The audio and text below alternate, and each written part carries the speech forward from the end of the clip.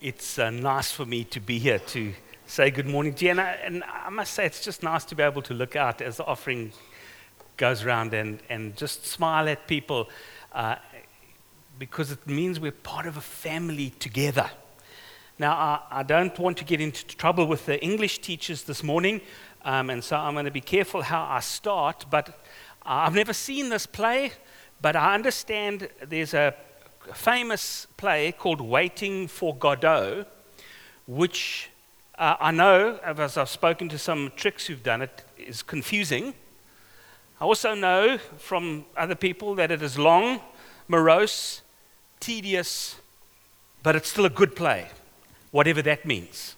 It was written by a man called Samuel Beckett, and it's basically a long, unbroken exposure to two tramps sitting in a bleak place on a log waiting for Godot. And Godot never appears in the play. Other people come and go. But essentially, the whole of the play is a monologue or a dialogue between these two tramps who are waiting. And they talk about life. And they long for something better and something more. And they hope in their hearts that Godot, perhaps, when he comes, will bring it to them. But they also are troubled with the idea that if Godot does show up, will they recognize him when he gets there? He doesn't show up in the play. And so they continue simply to wait because they don't know what they should do while they're waiting. And they fear they won't know what to do when Godot arrives. It feels to me like so many people in the world have that kind of relationship. A long, senseless waiting for God to arrive, and then having the fear that when God does arrive, either he's going to tell us things we don't want to hear, or we are not going to be able to recognize him when he does. That happened. That happened to many people who were waiting for Jesus. It is a great parable of not only the people that were waiting at that first Christmas, but even today. It's 3 days, eh? When you're a grandparent, you kind of lose count. I know that when you're young, you know exactly how many days, how many sleeps, how many hours until 5 a.m. on Christmas morning, you know, because you're waiting. It's Advent. It is the time of waiting. And the truth is, we spend a lot of our time waiting, don't we? We do spend an enormous amount of time in all sorts of areas of life, waiting for that next big thing, or that next wonderful thing, or that next stage in life. It's a reality. And it's no different when we are God's people. We spend time waiting. Now, there's all sorts of different ways of waiting, aren't there? There's the husbands. Woolworths wait.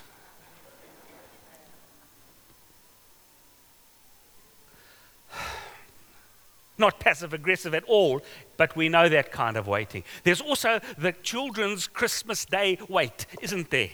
I remember I had it waxed. I knew that if I went to bed early, I'd be asleep, and so Christmas morning would come quicker. I knew it. But then I was so excited when I went to bed, and I had so many of my cousins with me, then couldn't go to sleep. And so there's that kind of waiting.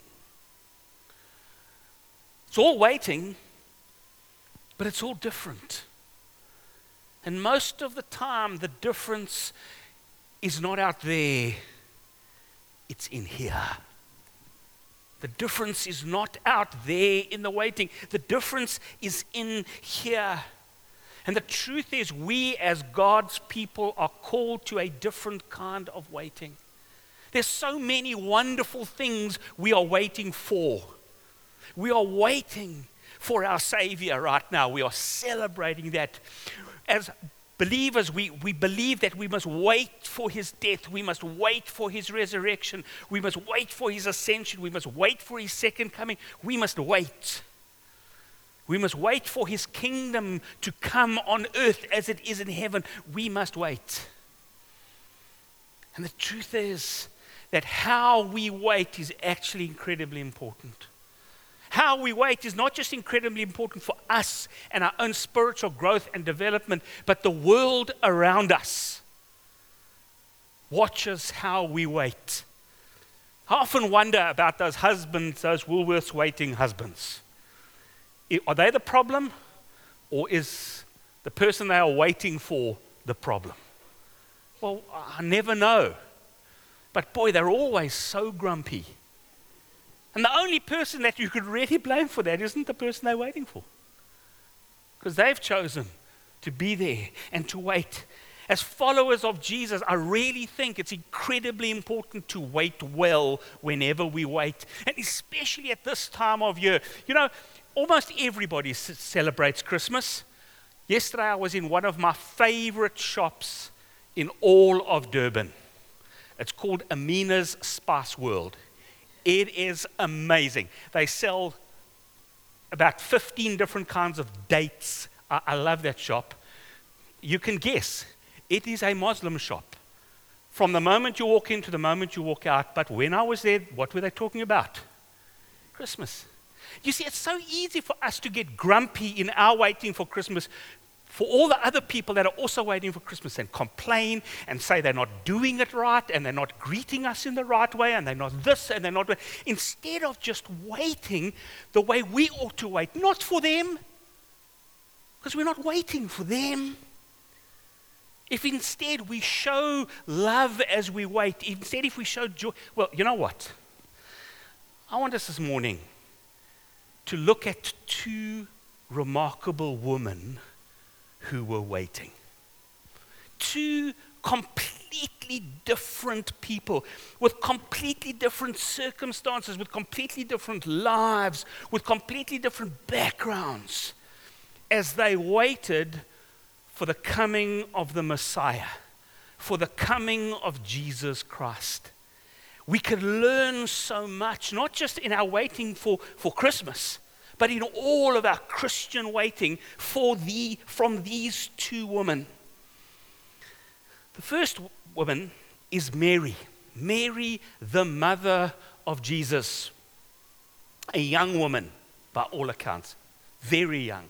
In her culture, probably somewhere between 14 and 16 years old. We don't know for sure, but she was young. And one day, an angel appears to her. And the story unfolds as follows.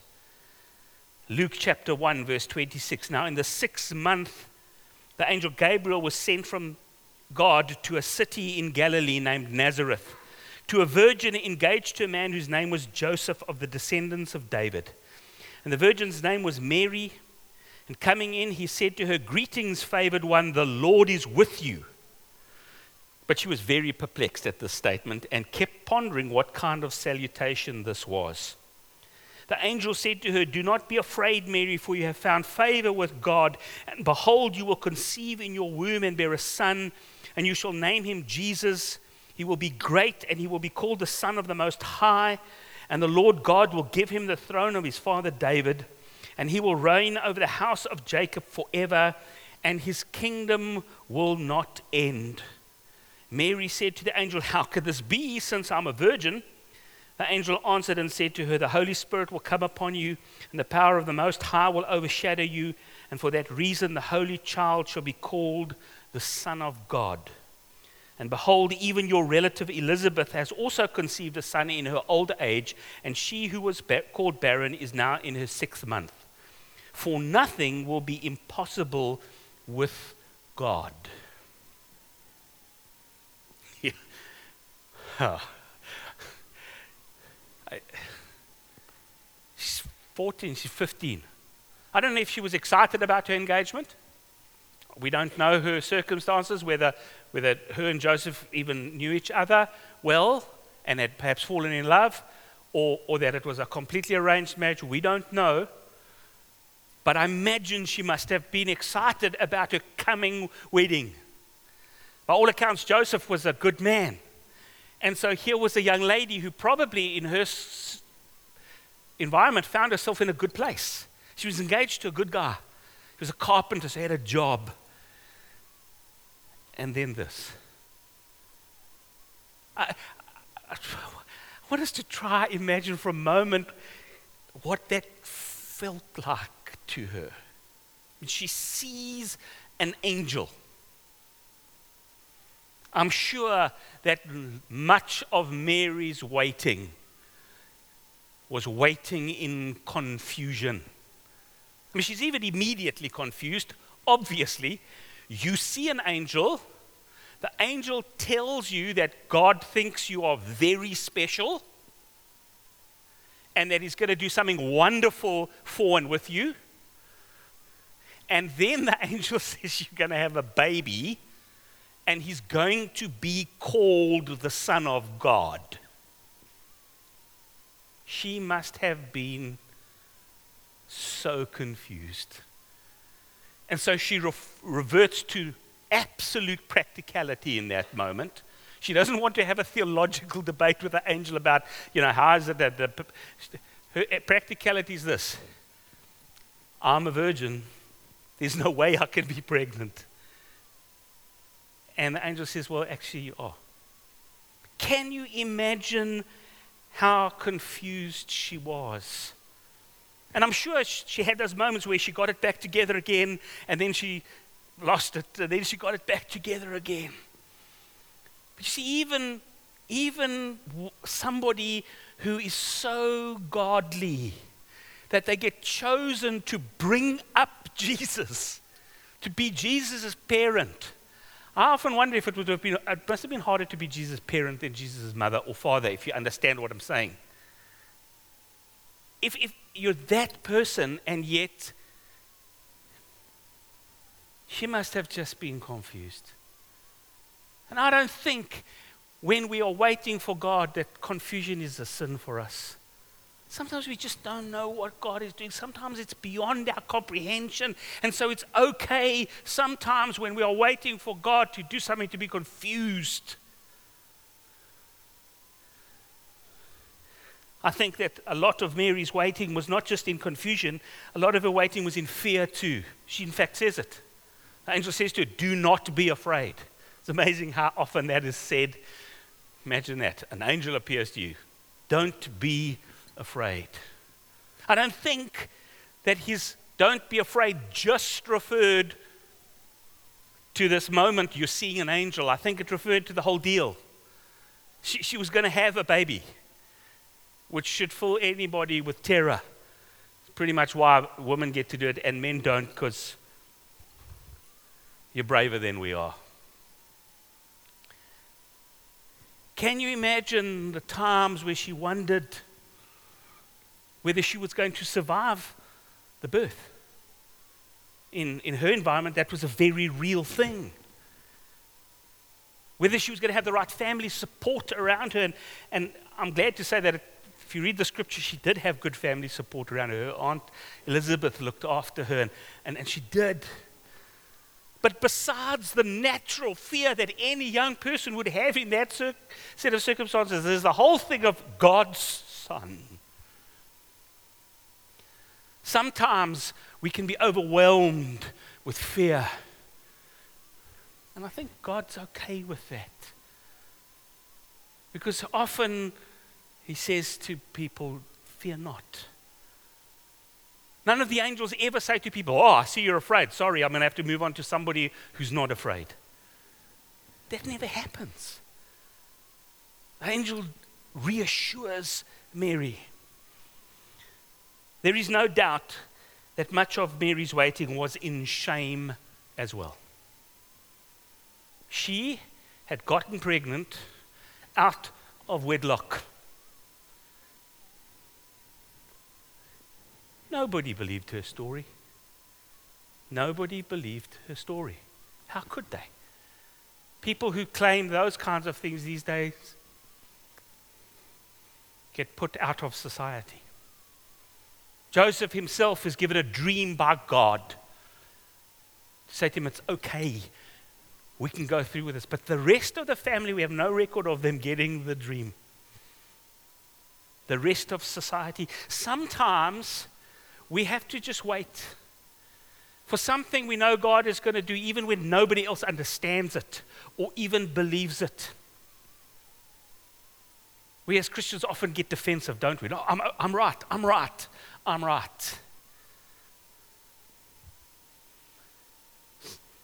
I have also no doubt that much of her waiting was in wonder. Remember when we waited for our kids, the wonder of it. As you started listening to the heartbeat, as you started feeling movement, as you started trying to decide names, well, in this case, it was already a given, but all of that. Can you imagine this young woman looking at her belly and going, the Most High, He will save His people. Wow. When last were you in a set of circumstances waiting for God to do something that you didn't understand or were afraid of and just said, wow, God, thank you. Wow, God, that you actually connect with me and bring me in on things and say, something great is going to happen. She waited in wonder. But she also waited in pain. There were no epidurals. She had to give birth to that baby. And nowhere does it say that she's not going to have pain because it's the Son of God. She would have had to feed him, and that can be painful. She had to put him in a manger. Oh, my child, I wish I could do more for you, but this is all I can do. That pain of not being able to give a child everything you want to. But I'm also absolutely sure that she waited in joy. Because she says it. She says it. You see, so often we think my waiting's only going to be good if I've got it all together. If I know what's going to happen. And I'm a good Christian the whole way through, and I'm not afraid, and I'm not confused, and I'm not filled with shame, and I don't have happiness one day and sadness the other. Well, apparently it's not like that. Apparently, the mother of Jesus didn't just feel one marvelous sense of waiting. It was all of the things that you and I experience. I think one of the blessings for her was that it was quite a short waiting. It was 40 weeks. I don't know if Jesus was prem or late. We don't know. It was about 40 weeks. But there's another story that's around the Christmas story of a much different waiting. Another woman who we know very little about. You're going to get a few biographic details now, but her waiting wasn't a quick waiting. It was a long, long waiting. We read about her in Luke chapter 2, verse 36 to 38. Her name was Anna, and this is what it says. And there was a prophetess, Anna, the daughter of Phanuel of the tribe of Asher. She was advanced in years and had lived with her husband 7 years after her marriage, and then as a widow to the age of 84.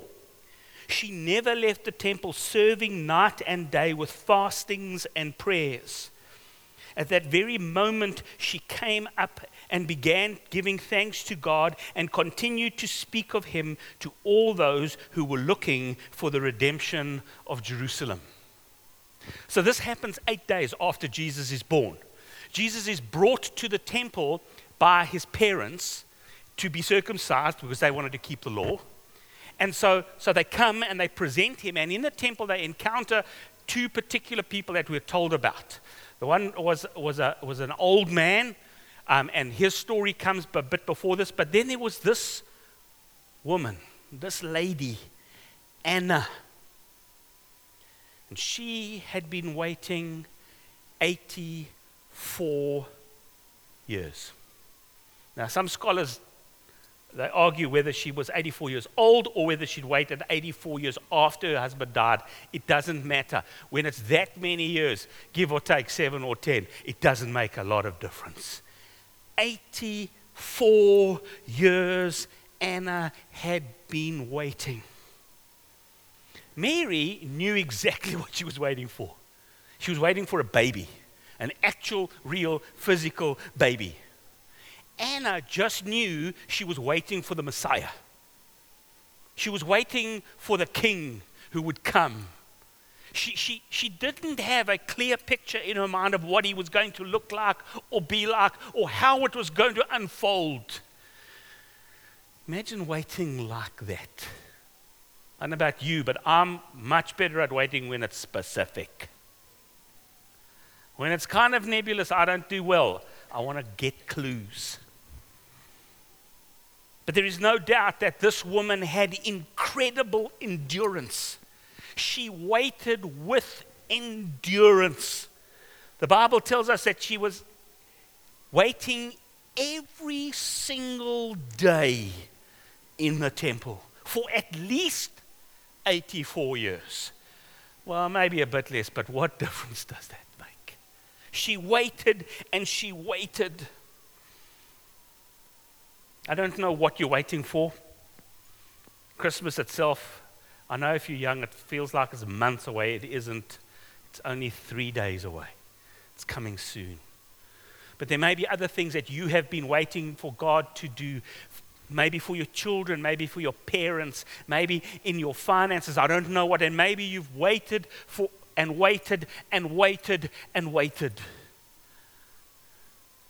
She waited with endurance. Unlike Mary, I think she did a lot of her waiting alone. It tells us that she was a widow, so she didn't have a husband to help her. And not only that, even in the temple, she would have been away from a lot of the main activity, even though she was a prophet. It says quite clearly she was a prophet, but because she was a woman, there were parts of the temple that she just simply wasn't going to be allowed to go into. I'm also pretty sure, given what we know about how Judaism worked in the time of Jesus, that a woman who was a prophetess, in other words, spoke the word of God, probably wasn't well liked by the Pharisees and the Sadducees. They didn't like competition, especially from somebody who they would regularly thank God that they were not a goyim, a dog, or a woman. She did this on her own. She waited not only on her own, but she waited in simplicity. Every day she went to the temple and she fasted, and it would seem from the way it said fastings that there were different ways she fasted on different days. We don't know the details. And she prayed. She didn't go there to try and make a big deal of herself. She didn't go there. She was a prophetess, but it doesn't talk about her prophecies, because that obviously wasn't the big deal for her. The big deal was the fastings and the prayings. I think so often we think that we are less significant in our waitings for God because we don't have some high office or we're not some important person. We are just ordinary. But Anna teaches us that there is a depth of waiting in simplicity for God. Here I am, God, please pitch up. Boy, and she waited with commitment. She waited with commitment. Lord, I know you're coming, and I'm going to be here. I'm going to be here every single day waiting for you. We're not good at that kind of commitment, are we? I don't know about you. I'm not. Lord, I'm going to wait as long as it takes. It's been a whole 2 days, Lord. It's been a whole week. It's been a whole month. What two amazing women. What two magnificent women. What two very completely different stories. But stories that tell us the same thing. That it doesn't matter what our circumstances are, no matter who we are, these two women waiting can teach us so much about our own waiting for God, our own waiting for Jesus. Listen to the key to both of these women's stories. Listen to this. Luke 1 verse 38. Now Mary's been told all of this. She's been told what's going to happen, and this is how she responds in Luke 1:38. And Mary said, "Behold the bondslave of the Lord. May it be done to me according to your word." And the angel departed from her. Wow. Wow. What a response. Folks, just picture it. 15 years old. Just been told, just seen an angel, just been told you're going to get pregnant magically, and you're going to have the Savior. And what is her response? Okay. But I want to tell you that it's not even a resigned okay. It's not even a, well, God, you are more powerful than me and I can do nothing about that. She chooses a very particular word to refer to herself. She uses the word bondslave. She says, you know what? I am your bond slave. There were two kinds of slaves in Jesus' day. There were regular slaves, which were people that were slaves because they had debt, because they'd been bought and they didn't have any rights. They were just slaves. And then there were bond slaves. And bond slaves were people who, after their slavery had ended, after their period of slavery had ended and Jubilee had come, and they were let free by their masters, chose to remain slaves to that master. And they usually did it because they had such a good master that they said, you know, my life as a slave under you is better than my life in freedom. And that's what a bond slave is. Paul refers to himself as a bond slave. I'm doing this because, not because I'm being forced to do it, but because I want to do it. And there was a special ceremony that the bond slave underwent. The master took them to the door of the house and drilled a hole in their ear. They pierced their ear into the doorpost. And so you could recognize a bond slave because they'd walk around with an earring in their ear so that people would know they were bond slaves. And that's what Mary says about herself. She's not the husband waiting at Woolworths.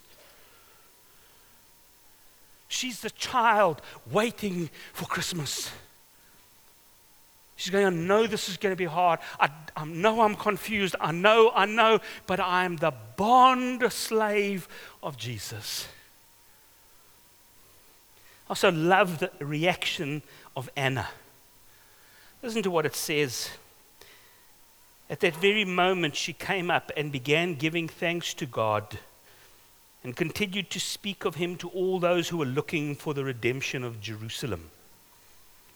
You would think that you would sit down and say, Mary, can I spend time talking to you? Can I spend time with the Messiah?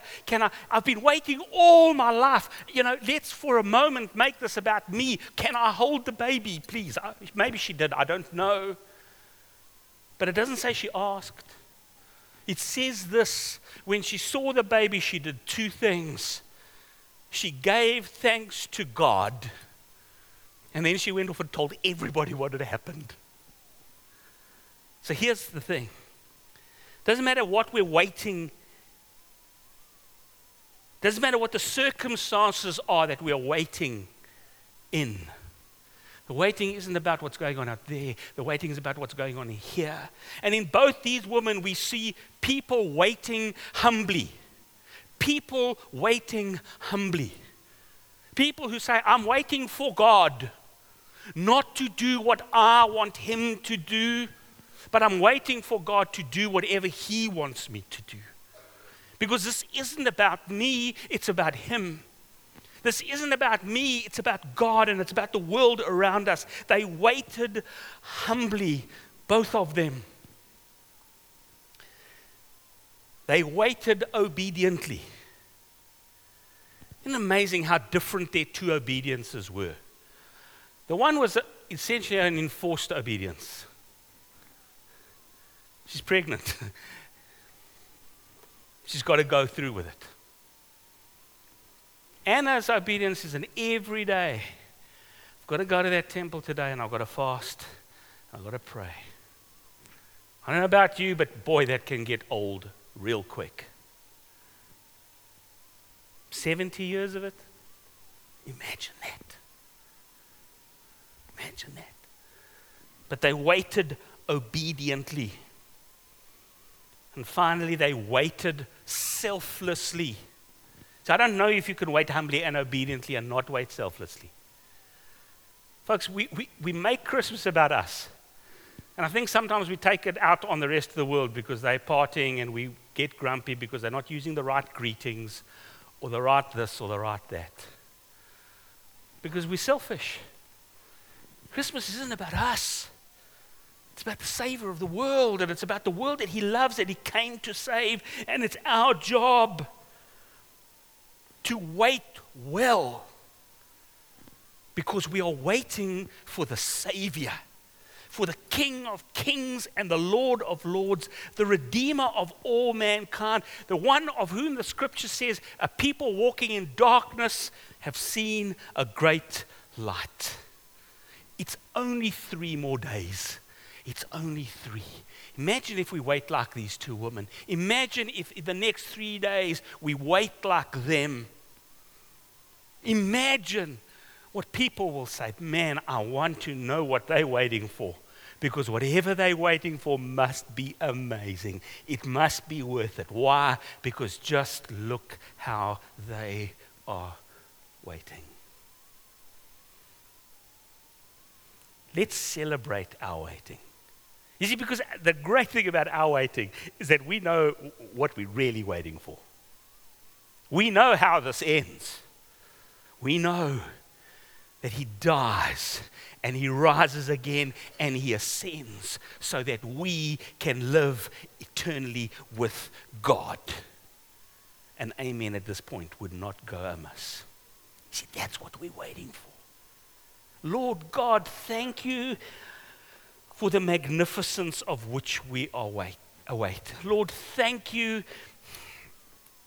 Thank you that right now we are waiting for the Savior of the world. Lord, forgive me that sometimes my waiting is about me. That sometimes my waiting is about the world around me and my circumstances. Lord, I pray for every one of us. In whichever way we are waiting, whether it is in joy or fear or wonder or pain or confusion, whatever it is, that we will learn to wait on you. And so, Lord, as we celebrate now, as we wait for the birth of the one who later on in his life took bread and broke it and gave it to his disciples and said, "This is my body broken for you." As we wait for the one who took a cup and said to his disciples, "This is the new covenant in my blood." Lord, as we wait, may we wait well because we await the Savior. I'm inviting you to join me in this meal. If you know and love the Lord Jesus, you don't have to be a part of our church. You may be a visitor here. But if you know and love the Lord Jesus Christ, won't you join us in this meal? And won't you, as you eat this bread and drink this cup, remind yourself what you're waiting for, irrespective of the circumstances that you're waiting, whether it's been a long or a short waiting, a hard one or an easy one, that every single one of us wait for the same thing, the Savior of the world. And so let's eat, drink, and worship with gratitude